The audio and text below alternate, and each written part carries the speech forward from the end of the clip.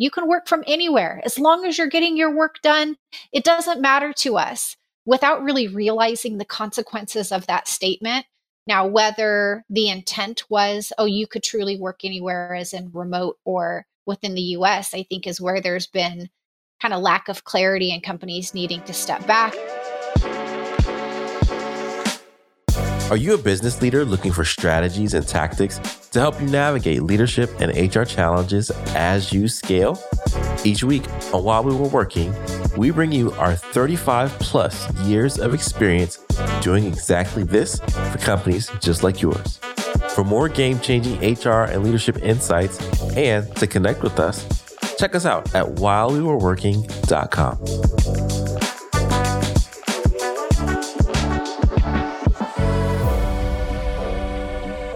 Hey, let's face it, one of the big things that slows a small business down is an inability to manage tasks.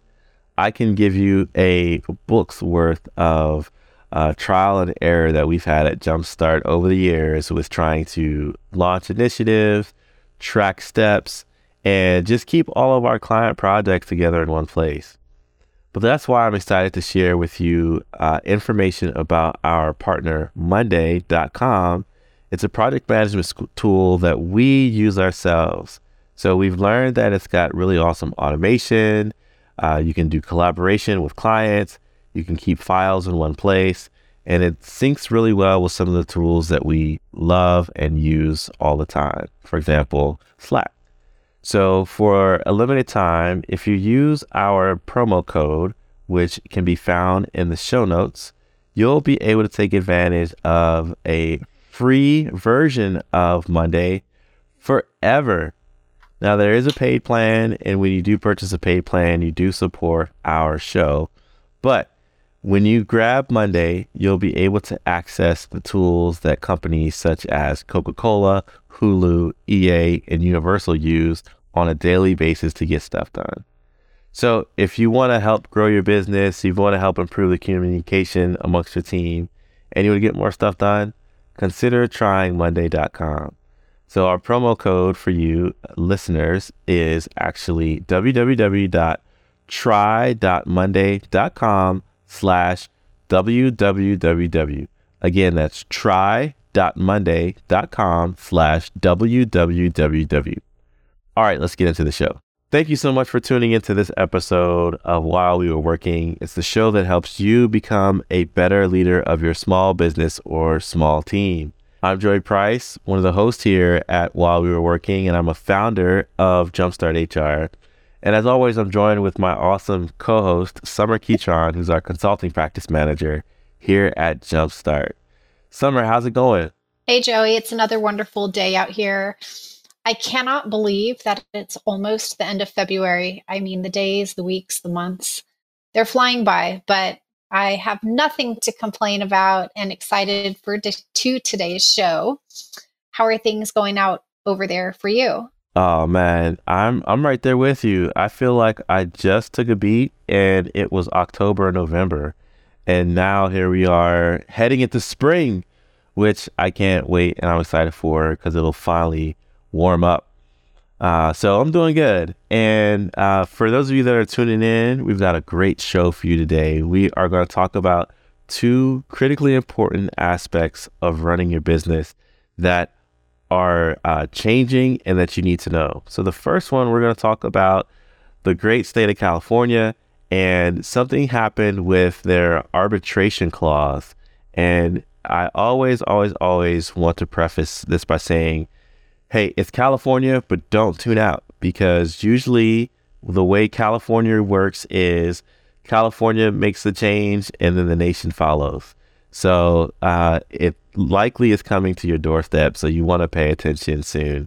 And then the other aspect is, what do you do if an employee goes out of the country for a medical procedure and they're not ready to come back? So we're going to tackle that in our Consultants Corner. But for the first segment of While We Were Working, let's go ahead and set up this article. So Summer, can you go ahead and share more about this article from JD Supra? California's at it again. The Ninth Circuit Court of Appeals struck down California's law that was changed not that long ago, outlawing mandatory arbitration agreements. So now what that means is if you have employees in California and you made a change, making those arbitration agreements optional, you can now look at making that change back. All right, so let's set the table. So there's someone listening who's like, I've heard of arbitration, but I've never really needed to do a deep dive onto what it's all about.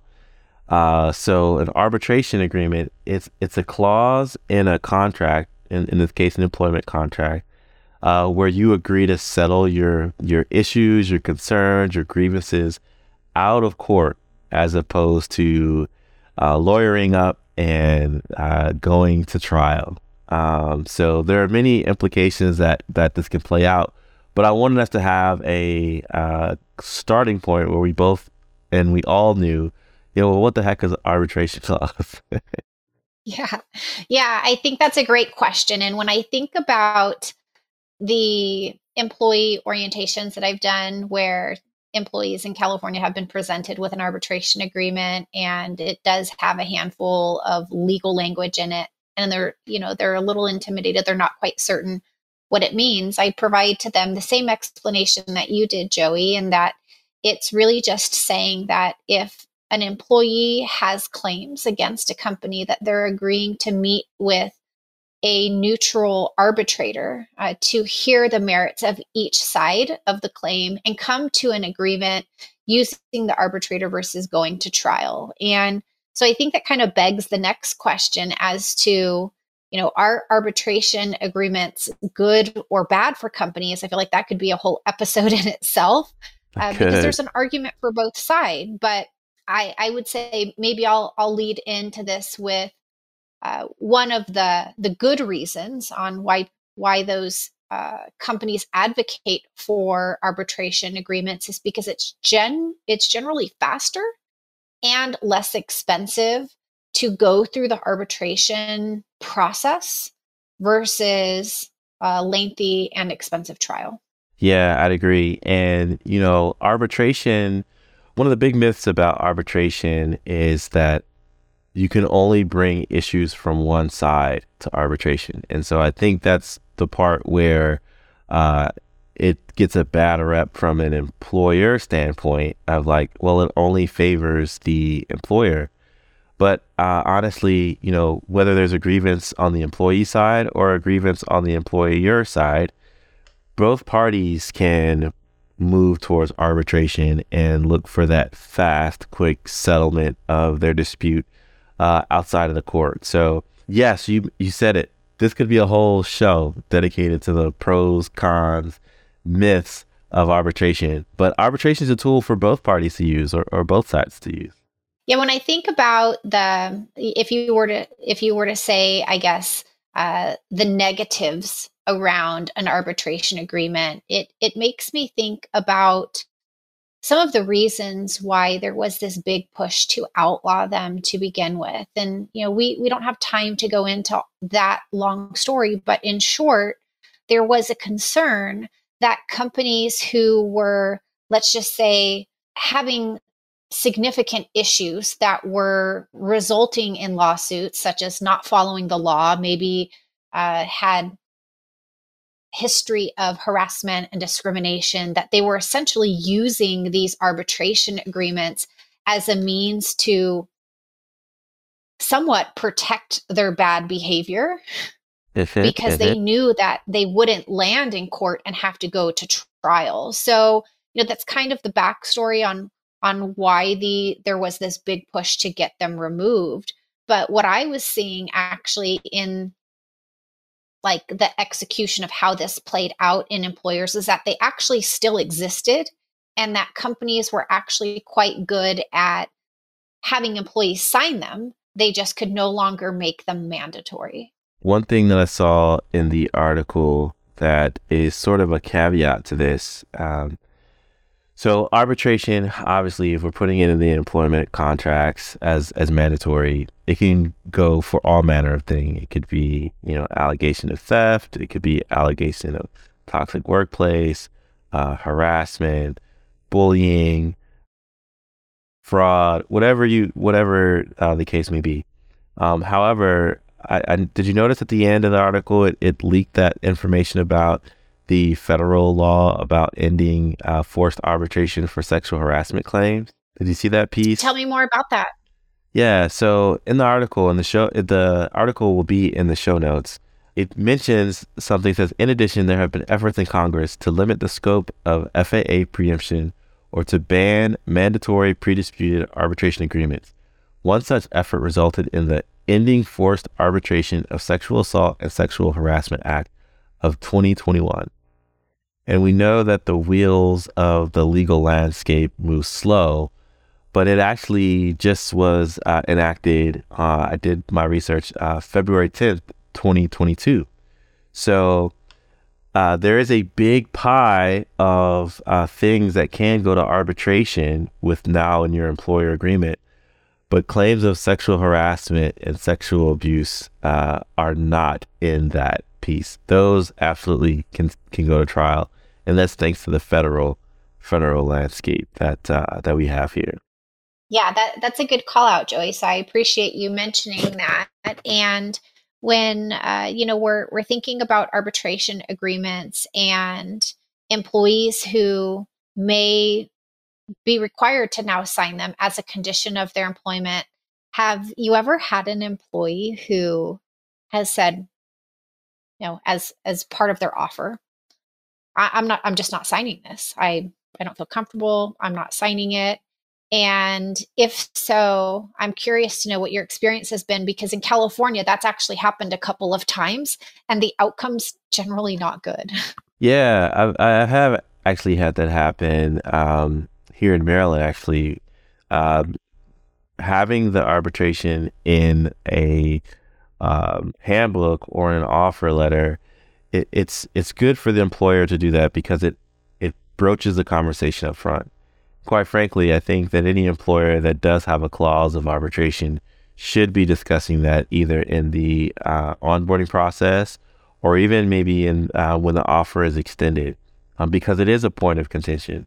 So in the times when prospects were offered employment, there had to be some negotiation, some explanation of like, well, hey, here's why we do it. And similar to your point, it makes, disagreements settle faster. So there have been times where employees have signed, but there have been times where employees have pushed back and said, no, thanks. I want to retain my rights to counsel. And it's really a more savvy person who even like broaches that topic in the first place, because I think sometimes employees don't read the fine print or the quote unquote boilerplate of employee handbooks and contracts. But this is something that if it's top of mind to an individual, they're going to want to have a conversation about. Agreed. And I think in regards to the next action to take, it would be really to look at whether, number one, you are in a state where you are utilizing arbitration agreements and whether they are or are not permitted. If you have California employees and you had wanted to make the arbitration agreements a condition of employment, but you recently made the change for it to be voluntary, that can now be changed back. And as Joey mentioned, I find that best practice is actually just mentioning it in the offer letter, indicating that signing the arbitration agreement is a condition of employment. So you're setting that expectation up front that you will need to sign this, and that if you choose not to sign it, you might not work here. Yeah, so maybe in another episode, we'll actually tackle the severance agreement, because I think of arbitration and severance not necessarily in the same boat, but those are two big legal topics that employees don't always understand, and even managers or employers don't always understand the purpose and utilization of them. So I think in an upcoming episode, we should tackle that next. But this has been a great conversation about arbitration. Is there anything else you want to share? No, I think that was good. And we have another great segment of our show coming up. So I think we're ready to shift gears. Okay. All right. So speaking of shifting gears, when you're wearing a lot of hats in your business, whether you are a manager or an owner or just a team player that's, really all in, part of shifting gears and shifting hats that is tough is not remembering where you picked up or where you dropped off your last project. You could be working on a collaborative assignment. You could have a group project. And one of the things that's missing in our communication these days is tracking projects effectively and managing projects effectively. So we found that we had an issue with making sure handoffs were appropriate and that we had all the right resources in the right place, kicking off clients with the same information all the time. And so we went with Monday.com as our tool to help get us organized.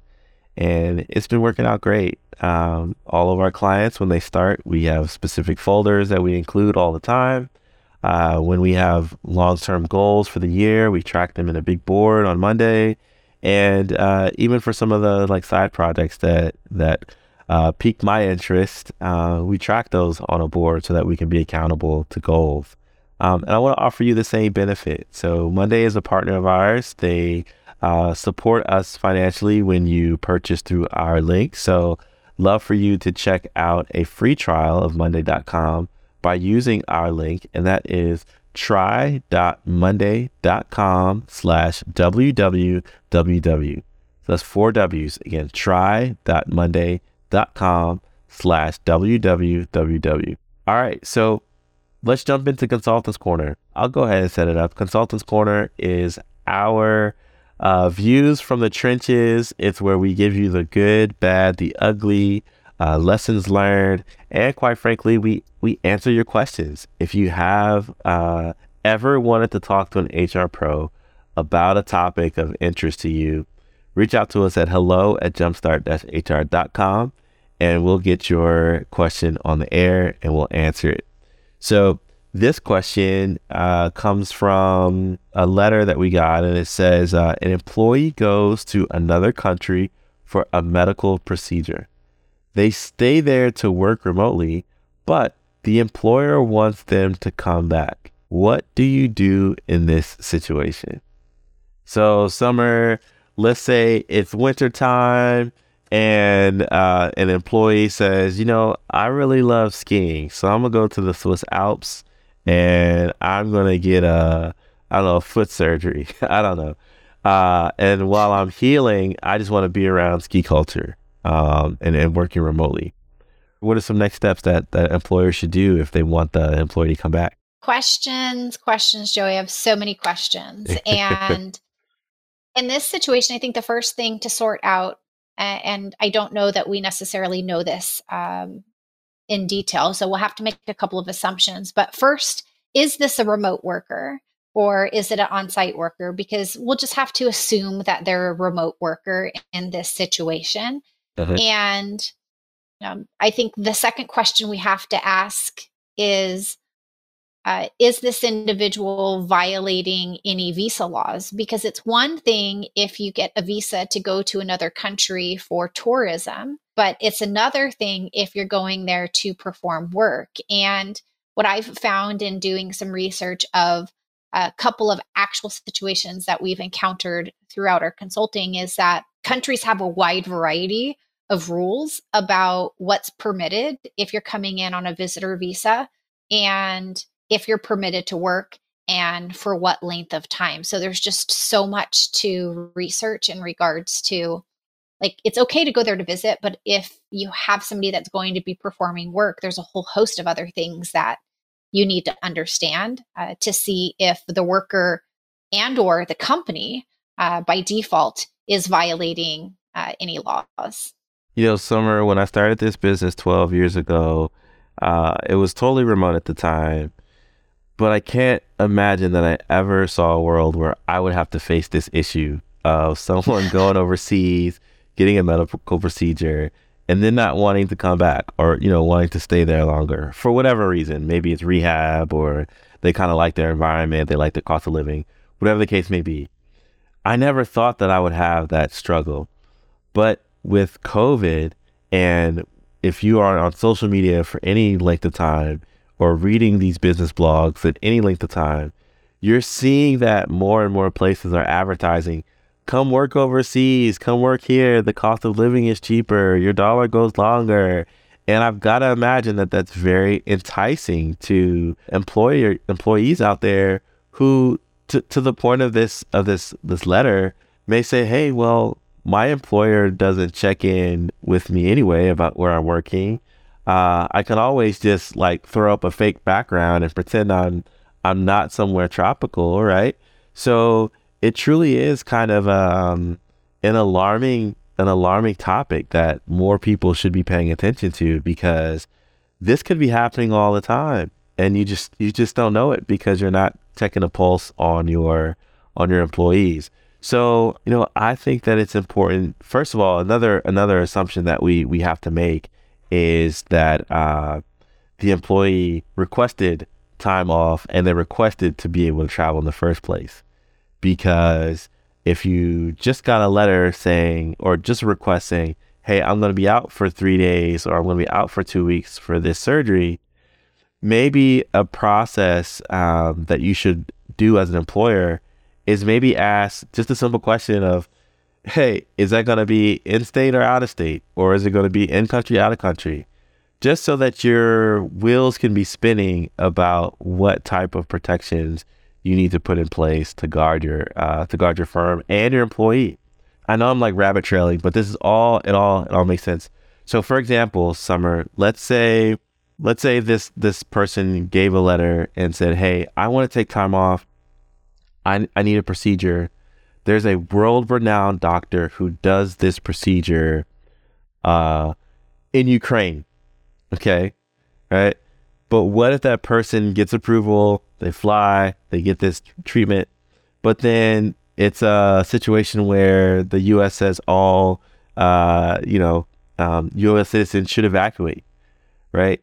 Now we're getting into an issue that could compound more and more. And so I don't say this to do the like James Cameron, Michael Bay, worst case scenario or worst case movie that could play out in your head, but it's really about making sure your company is aware of the parameters of the person taking their leave, and making sure that you're guarding against worst case scenarios, because there's a different worst case scenario if the person's getting a procedure in town, and then there's a different worst case scenario if the individual is, across the ocean. So truly, if this wasn't on your radar, I really do think you should take a look at your sick policies and the way that you communicate with your employees about taking that time off. I totally agree. And where I've seen this come to light is most recent, because we do have more workers working totally remote. And it's not uncommon for somebody to go into another country for a medical procedure. But I think what's becoming like new and different is mixing the travel with work. So if they were just going there, taking a leave of absence, and they were not performing any work, that's one issue, or that's one, that's one situation to handle. But because you may now have individuals going to another country, maybe they want to work before, maybe they want to work after, maybe they want to work for like on an intermittent leave. So now you have this work being performed in another country. I think that's where things start to get insanely complicated, because what I'm finding employers needing to backtrack on in some cases is that they came out excited to offer remote work as a benefit. You can work from anywhere as long as you're getting your work done. It doesn't matter to us, without really realizing the consequences of that statement. Now, whether the intent was, oh, you could truly work anywhere as in remote or within the US, I think is where there's been kind of lack of clarity and companies needing to step back. And so that's where, from a consulting standpoint, I'm always asking, well, does your company have a remote working or relocation policy? And if you haven't, now's the time, because that's where you can very clearly set expectations around things such as, if you want to work from another state for, say, for example, less than 30 days, that's generally approved so long as your manager is aware, and that will work. But if you're going to be staying for longer 30 days, we need to have a different conversation, because it may trigger that you're, now requiring the company to register for tax and business and compliance reasons. And the worker may be obligated to pay taxes in that work state as well. So I think having a policy helps manage expectations, and also, enforce the situations where you have to say, I'm really sorry, but we aren't able to approve that. And, in the scenario that was presented about a remote employee wants to stay in another country, what we do in that situation is dependent on, are they violating any visa laws? Are they going to require a sponsorship? Do you have other international employees that are similarly situated? And if we're talking about an employee who sounds like they might potentially have ongoing procedures, even if you want that employee to come back, I do think that it warrants having the conversation we've brought up before, Joey, about the interactive process for the consideration of, potentially an accommodation. And I think that a company that has allowed a remote worker to work within the US may have a very difficult time in some instances, because there's like a wide variation, but I think they may have a hard time if their employee wants and needs to stay in the other country longer to complete treatment. I think the employer would be in a hard position to say no, because if we think about ADA accommodations, right, the employer, if they deny it, essentially has to prove that it would be a hardship in doing so. And if there's really no additional costs or loss of business, negative impact, it's going to be a hard argument to say no. Yeah, I agree. And this is why, this is why we do the show while we were working, because these are topics that, this isn't covered in manager training. This isn't covered in on-the-job training of being a supervising people. And so you surely don't want to trust your gut and Google on a situation like this. You definitely want to consult with professionals who are in this world every day. And so, surely that is a HR consulting team like Jumpstart who is able to give you a holistic view to this. And then also, quite frankly, if you feel it's way over your head and you need an extra guiding touch, perhaps an immigration attorney who can advise you on matters like this. So we share these topics to give you a insight on the fact that you're not alone in going up against these things. And even if you don't face them every single day of the week or every month of the year, you may come across the need to address a topic like this. And so we're the firm that'll help you. I don't have any other things to add to this. I just would definitely impress upon our listeners here that this isn't just a health issue. It is a tax issue for you, the employer, and also the employee. So there could be a means to get accounting involved, but also, quite frankly, it could become a cybersecurity concern as well, because if you've got colleagues working abroad, making the intentional decision to work overseas, what happens if a laptop is stolen, or if they run out of if their computer malfunctions, or they're at a coffee shop and someone's stealing their keystrokes or whatever the case may be. So again, not to scare you, but to help you plan for the best path to get a good solution for all parties involved. Wow, we've hit our time, but I feel like we could go longer. But in the interest of giving you time to jump back into work, I think we should land the plane here. So if you haven't tried out Monday, be sure to use our code. That's try.monday.com/www. And if you need help on an HR topic that we might have covered in the show or that we didn't, reach out to us at jumpstart-hr.com/contact, and we'd be happy to schedule a 15-minute call with you to learn more about what your needs are and how we can help. So until then, we'll see you next week. Thanks, everyone. Thank you for tuning into this week's episode. Got more questions? Then make sure you check out whilewewereworking.com for more tips and resources, or shoot us a message on social media. See you next week.